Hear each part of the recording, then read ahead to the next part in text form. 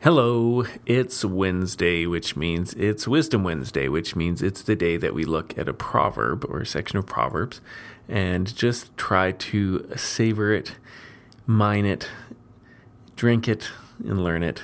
So today we're looking at Proverbs 26:13. I'm going to read it for you in just a second here. Proverbs 26:13, and we're going to be learning something about being a sluggard. So this is the scriptures. The sluggard says, there is a lion in the road. There's a lion in the streets.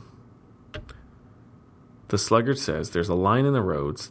There's a lion in the streets. That's it. That's our proverb for today. Now, this is a great example of how proverb works. It lays out something, and it doesn't tell you exactly what it wants to say.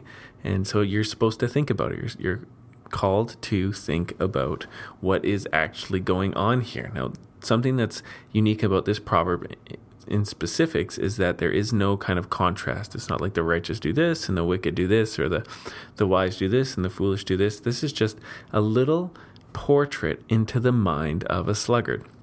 Now, a sluggard is kind of an older word for someone who's lazy, but the reason it's not okay just to say lazy, or not the best translation, is because a sluggard is somebody not necessarily who just lays around doing nothing. They're somebody who resists doing what is necessary for a good life.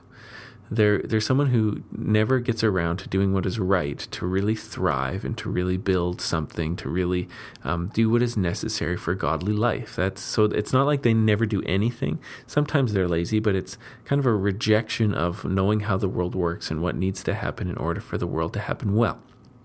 So here's a portrait into the mind of the sluggard. He's saying, there's a lion in the road, there's a lion in the streets. Now, the key to understanding this is that there is no lion. There isn't a lion in the street. But the sluggard has convinced himself that if he goes outside, he's going to die. He's going to get eaten by a lion. He's going to be maimed, horribly maimed, and his life will be over. And what this is a picture of, or a window into the mind of a sluggard, is that a sluggard has a good reason to do nothing.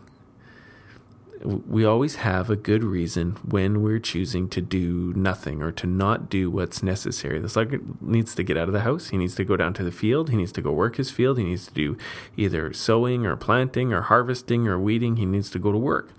But in his mind, he has a great reason for not going. The only problem is that the reason doesn't exist. The problem is that the reason is bogus, but he totally believes it. The reason why he never gets around to doing what is necessary to be a godly person, a godly woman, a godly man, is because he's got a great reason. He's totally avoiding a danger that isn't there. So what Solomon wants us to do with this is, he doesn't initially want us to ever go after somebody else with the Proverbs. The Proverbs are meant to be internalized first. So it's an invitation to look into our souls and say, where do I have a good excuse not to do what I need to do?